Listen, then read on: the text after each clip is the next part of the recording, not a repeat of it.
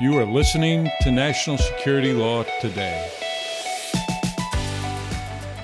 Hey listeners, and welcome back to National Security Law Today. As part of our latest series on Iran, last week we brought you the first half of our conversation with Takeyh, Senior Fellow for Middle East Studies at the Council on Foreign Relations. Today, we bring you part two. Ray discusses the impacts of U.S. sanctions on Iran, the latest crackdown on protesters, Iran's growing ties with Russia and China, and what we might expect going forward. Thanks for tuning in, and here's Elisa. The other thing that I'd like to ask you about is the role of the CIA in sort of meddling and more or less, and not just the CIA, to be fair, various secretaries of state, various presidents of the United States, continuing to sort of engineer how politics would play out in Iran. Can you give us a brief history of these things and how they may have led to the popularity of somebody like Khamenei? I tend to be perhaps a bit of a revisionist on this. I believe that the Iranian people are drivers of their own history. I believe they determine the course of their own national destiny while denying it. And I think to some extent, U.S.-Iran relations cannot be understood historically. They have to be understood, in a sense, sociologically. You have a political culture in Iran that does not want to take accountability for its mistake, and you have the Americans who believe it's all about them. East and West come together almost seamlessly. I would say during the Shah's tenure, every American president that the Shah dealt with, and he dealt with presidents from Roosevelt to Carter, with the exception of Richard Nixon, told him to reform his economy and his country, to broaden political representation, including Eisenhower.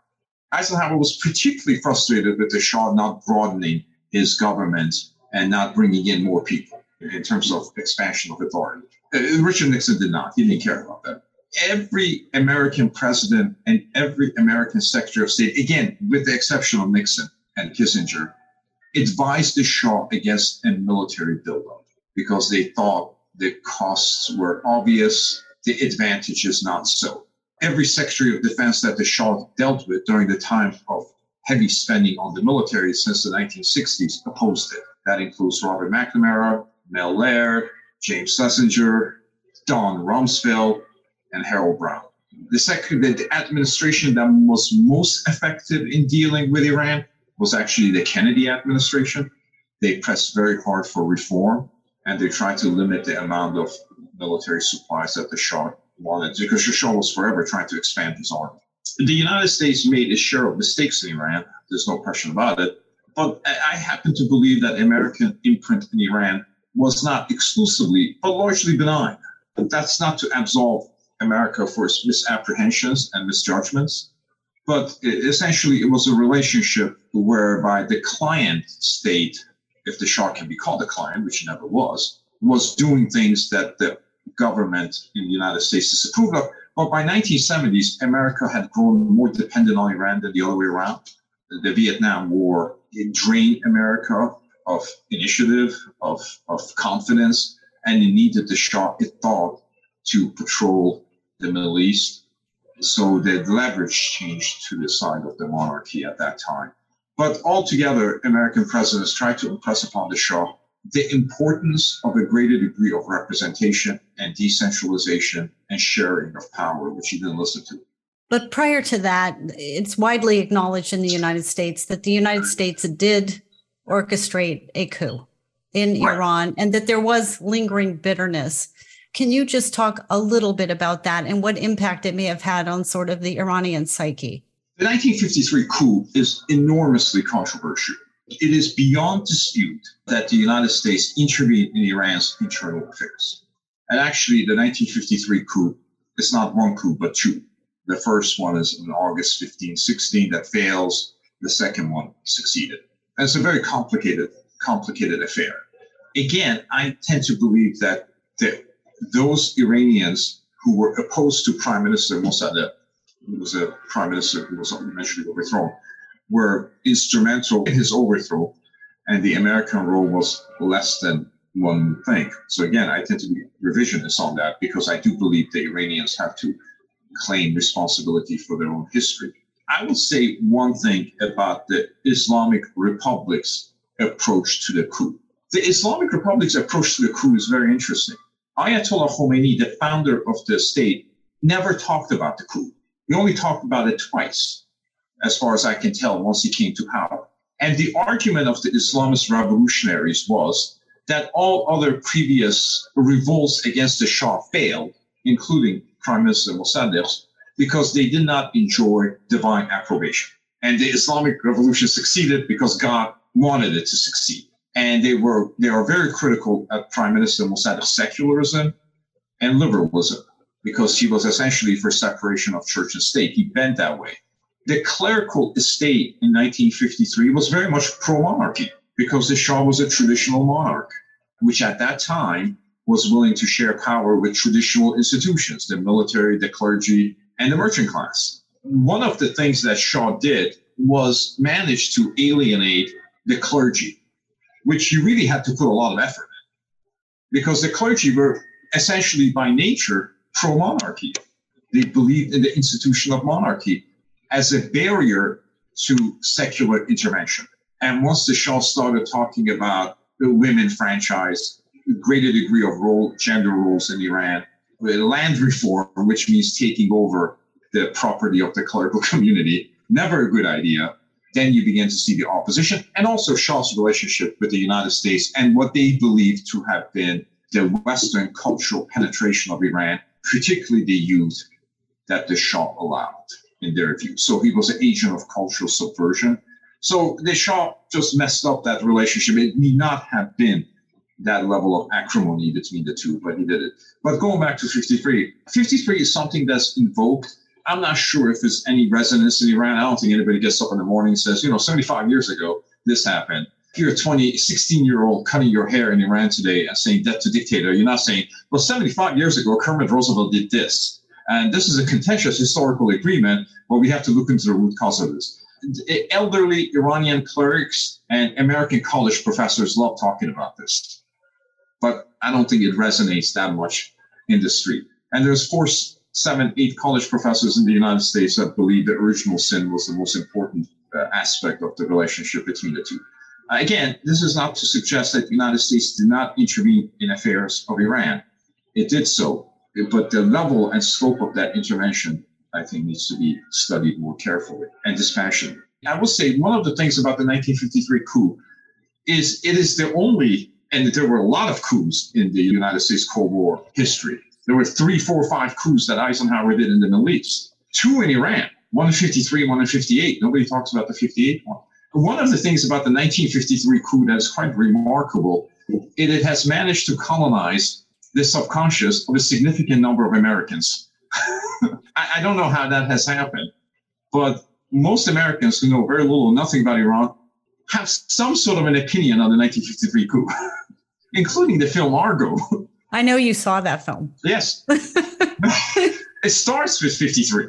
It did, yes. So I do wonder, though, what do you think as you look out right now at Iran getting, it gets some coverage. I mean, I think where I'm acquiring a lot more coverage is on foreign news outlets.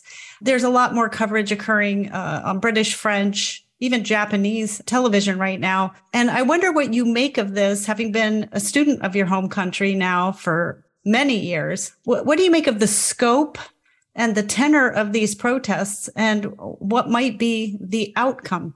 There are 2 questions there. The latter is more difficult to assess. It is my opinion that Iran today is in some kind of a revolutionary stage. First of all, there's 2 things that authoritarian regime requires to stay in power. And the Islamic Republic is not a totalitarian state. It aspires to be that, but it's actually a clumsy authoritarian state. It's sort of a despotic regime of that variety requires an atomized population and a sense of fear. What has happened since September is different social classes that have protested the Islamic Republic have come together under the slogan of women, liberty, freedom. There has always been protests in Iran. There were much protests in summer, teachers protesting over their salary, farmers over lack of water, retirees over lack of benefits, women over reimposition of the religious attire with greater discipline. Everybody was protesting. But the death of Miss Amini in September 16 brought all these protest groups together under the same umbrella. So when the teachers are protesting today, they're not protesting for lack of pay. They're protesting under this unitary slogan.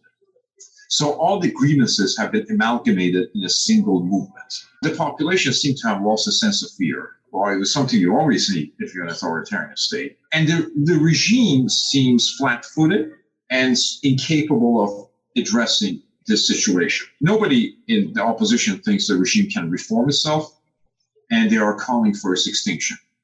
On the other hand, the regime describes the protests as externally generated. So the narrative of the two sides is very much apart and largely unbridgeable. Both parties have advantages in this struggle. The regime had at disposal security services, however reliable they may be, and sort of a control of the state. And the opposition has at its disposal grievances that are unlikely to be tranquilized by the state, and a sense of loss of fear, and the belief that the accountability and dignity can only be approached by the overthrow of the regime. Both sides have ceilings. The opposition is leaderless at this point, and a revolution cannot succeed without revolutionaries. So in that, the challenge for the opposition is to maintain this resilience, develop some kind of a national leadership. The challenge for the regime is to figure out how to address all this and how the security forces are, from their perspective, not be exhausted by daily exposure to civilian protests. So we're in this revolutionary stage. If you're betting on which stock, I would bet on the opposition stock because it had a higher ceiling. The regime this is as good as they're going to get. They're not going to get better. And one of the things that has happened in the life of every aging despot, it happened with Mao, it happened with Shah, is they narrow the circle to people that do not question their authority. By definition, that means a lot of mediocrities. Yes, and I see that being predicted right now as Xi's been elected in China for the third time. That's right. That's right. This will be the end of him too. And President Putin, they all narrow the circle to those who submit to their authority. And as a result, it becomes only the mediocre survive in the system. And that's the Ali Khamenei has undertaken a very relentless purge of the system. And so the people, today's president is less capable than the previous president. The head of the Revolutionary Guards is less capable than his predecessor. The system's cadre is actually declining in terms of talent at the time when they're facing what is nearly an existential crisis. Okay, well, one of the tools that we have as national security legal experts is we have something called sanctions, of course. We've just about sanctioned Iran to death. But my question to you is, what do you see as, one, the efficacy of these sanctions, and two, whether they've had any impact on this population, including the individuals who are protesting now? And if so, what do you think that impact must be? American sanctions architecture is very complicated, which is a way of saying I don't understand it. The Treasury Department keeps coming up with stuff that I never heard of before. I never knew what SWIFT was until they did something called SWIFT and the currency exchanges and all that. The American sanctions in aggregate have damaged Iran's economy, have weakened Iran at home, and have deprived it of revenue for some of its external activities. So in that particular sense, they have been successful at a tactical level of putting economic pressure on Iran and on the regime. And the decline in the economy of the country, which is not entirely attributed to sanctions. It has to do with mismanagement. It has to do with corruption. It has to do with a pandemic that the country could not get a hold of. So the cause of the Iranian economic ills are not limited to sanctions. They have to do with the entire array of factors. And the fact that the clerics were always a very poor steward of the economy because they never understood it. They had other preoccupations. And corruption has become a very serious problem in Iran. You see corruption in many developing societies, but in a republic that defines itself as government of God, corruption tends to be particularly glaring and galling, particularly at the time when you're asking for sacrifice from the population. So it has debilitated the Iranian economy and as a result created space for public protests. It has not affected the decision-making of the state in terms of its imperial adventure, in terms of its identity, a revolutionary identity, but it has weakened the regime's ability, particularly in maintaining its patronage network. works, because the Islamic Republic is not just a divine republic, it's also a welfare state. And its ability to maintain its welfare provisions have attenuated because of its own inabilities to manage its economy, and also because of the international confrontation of the past several years. Well, apparently it hasn't prevented them from supplying attack drones to Russia either. So it'll be interesting to see if this has any impact. I guess the idea being this might be a force multiplier to the people in the streets at this time. Right. Well, the Russian relationship, it has to be kind of thought about for a long time. For about 10 years, there's been a discussion within the corridors of power about something they call an Eastern orientation, that we should not rely on Western commerce, Western investment, or Western markets. We should develop a relationship with like-minded Eastern countries, and particularly being Russia and China, and essentially developing an economic zone. I mean, the Russians and the Iranians have signed a lot of agreements in the past weeks. Despite all the military cooperation that they have had, the economic partnership actually was not well developed. As a matter of fact, the Joint Commission on Economics hadn't met in 3 years. So there's an attempt to revive this sort of create an economic zone between Russia, Central Asia, Iran, China, that will trade with each other, use each other's banking industries, and therefore somehow this new trading zone would be immunized from American sanctions penetration. And this Eastern orientation that they're trying to create, whether they succeed or not, remains to be seen. But all three leaders at this point, Khamenei has always talked about economy of resistance, as he calls it, namely that we should essentially maintain internal markets and trade with like-minded states. President Putin at this point does not have economic interlocutors with the Western countries, and they're likely to diminish whatever they are. And President Xi seems to have made the catastrophic decision that Chinese sovereignty requires some degree of reduction of economic growth. And that's Ali Khamenei's position, by the way, that sovereignty requires poverty. And poverty is a price that people should pay for sovereignty and self-determination. That seems to be, for some reason, penetrating the Chinese mentality as well. So the idea is to create a zone of political economic partnership. The missile export to Russia has to be understood in that context. Yes, and I would point out that at some point Iran, you remember, captured a U.S. drone, and I'm sure reverse engineered it, because in fairness to Iran, they have amazing scientists and medical practitioners. So no doubt they have improved on that, some of that technology, and that's a frightening thought. So this is a trick question, but you've given this so much thought for so many years. What would ever bring the United States and Iran back together? I feel, perhaps naively, that we have more in common than we care to accept in terms of our personalities, our Weltanschauung and the like. What would it take for the countries to kind of resume closer relationship with one another? I think a different Iranian regime, frankly. The Islamic Republic's entire ideological self-image is predicated on anti-Westernism and concern about Western, first and foremost, cultural penetration. 80% of the country is below the age of 30, is connected to social media, and they actually worry about this very significantly. They constantly talk about that the Western cultural products are a narcotic to lull the sensibilities of the youth and make them secular, irreligious, and indifferent to ideological determinations of the state. And they always say, but our youth is too resilient and too devoted to God for that. The cultural subversion, America as an agent of cultural subversion, more so than military threat at this particular point, is something that they're extraordinarily concerned about. And the cultural lure and the seductive culture of the United States and the West, by the way, not just the United States. They can never understand why their young people are not studying ponderous religious texts but watching movies. They can never wrap their head around it. Like, why are they doing this? They could be studying Quran.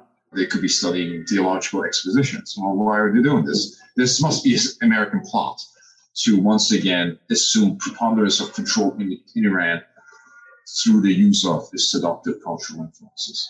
All right. Well, Ray, you're an incredibly serious guy. I keep wanting to bring up all the Iranian American comedians that I ever heard when I lived in Beverly Hills in my little rent controlled apartment. They were wild fun and said crazy things. And I just remember the one who first was explaining to an audience and had no idea what he was talking about, why Iranians were Aryans. And I found myself laughing so hard, I really had trouble breathing, maybe for hours after I was there. But you take a very sober approach to this thing, and I appreciate it because in order to manage things that look so stressful and horrible to me, I do like to sort of make a couple jokes about it. And I've avoided doing that with you, which is challenging for me. I really do appreciate the chance to talk to you. And I hope that you will come back and talk to us again in the future, because I don't see us getting away from this topic, particularly in the coming 36 months. I rather suspect this is going to captivate us once again. Well, I would say both Iranians and the Americans seem obsessed with each other. The Iranians are obsessed with the Americans, and the Americans are at some level obsessed with the Iranians. As I said, it's a relationship that defies historical examination because it takes place at a certain sociological plane. Both parties are attracted and repelled by each other. I know you know this, but the mayor of Beverly Hills, Iranian. And many others, I suppose. I'm sort of a mediating agency between these contending points of view. They enjoy the Shiraz wine. I can tell you my neighbors did, and the nightclubs, and they were terrific fun. They were party animals. I'm just putting that out there for all the young people in Iran. Hopefully somebody in the regime understands that's not going to change. That's human nature. Well, they have spent 42 years trying to resist that human impulse. They forever create crisis for themselves by trying to control private space of the Iranian population. And that has created all kinds of problems for them. I would submit to you that one of the funniest ambassadors for the Shah was Ardashir Zahidi, who I think was terrific and negotiated the end of a massive hostage crisis here in Washington, D.C. He was instrumental in that, along with the Pakistani and the Egyptian ambassador at the time. Apparently brought steaming plates of food into the police department while the negotiations were ongoing. He was a riot and enjoyed the discotheques here. Late in his life, he and I communicated a great deal, including at the end where he was at a hospice. He was 90 years old. He had COVID. He had a lot to say at the end. He was the one who built the embassy on Massachusetts Avenue. He was one of the faithful servants of the Shah, irrespective of his flamboyance. And I think the Shah would have been wise to maintain him in Washington, but he withdrew him as an ambassador when the Carter administration came in because he thought the decadent ways of Ardashir Zahidi did not sit well with the puritanical Jimmy Carter. That they just couldn't see eye to eye because Carter wasn't the party type. In that sense, at the critical time, he was deprived of the bridge between the two countries that would not have changed the outcome, but still. Well, I think everybody who was held in the district building as a hostage was glad he was here. Right. Yeah, no, I understand. Yeah. All right. Our guest tonight has been Ray Takeyh. I know he wants me to pronounce it Takeyh, but I can't. Of the Council on Foreign Relations. He's author of The Last Shah, America, Iran, and the Fall of the Pahlavi Dynasty. We'll hyperlink where you can acquire that book. If you would like to read it, I encourage you to do so. And thank you so much for being here. Come back and see us. Thank you very much for having me. Thanks for tuning into NSLT. Share this episode with a friend. Be sure to discuss it and figure out what you've learned today about the history of Iran and where you think the laws might change in reaction to the current situation in Iran. You might also consider whether those changes will alter the geopolitical situation in the Middle East or not, and what laws might have greater efficacy than simple sanctions. If you want to reach us and you want to give us comments, please always do so. You can reach us on Twitter, at least for now. We can be found at ABA-NatSec, at least this week. Or you can send us an email, which might be more reliable. We're at nationalsecurity@americanbar.org. Our producer and our writer is me, Elisa Poteet, always here in my individual capacity. Francis Burkham is our editor and my co-producer. Rebecca Salido is our program manager. My other co-producer is Holly McMahon, Woman Among Women, along with all the amazing leaders of the Standing Committee on Law and National Security. Thank you for listening. We'll see you next week. The views expressed on National Security Law Today have not been approved by the House of Delegates or the Board of Governors of the American Bar Association, and this recording should not be construed as representing ABA policy.